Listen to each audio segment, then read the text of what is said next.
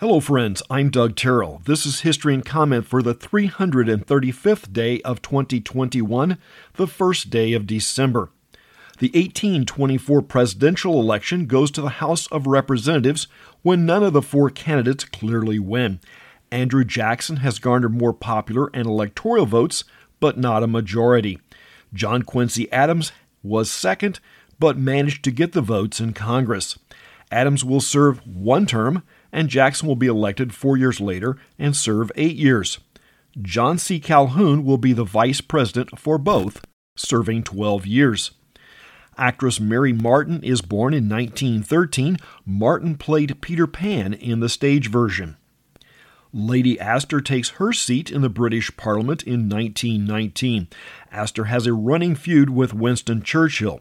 There are several barbed exchanges rumored to have occurred between the pair. The first National Hockey League team in the States is formed in 1924.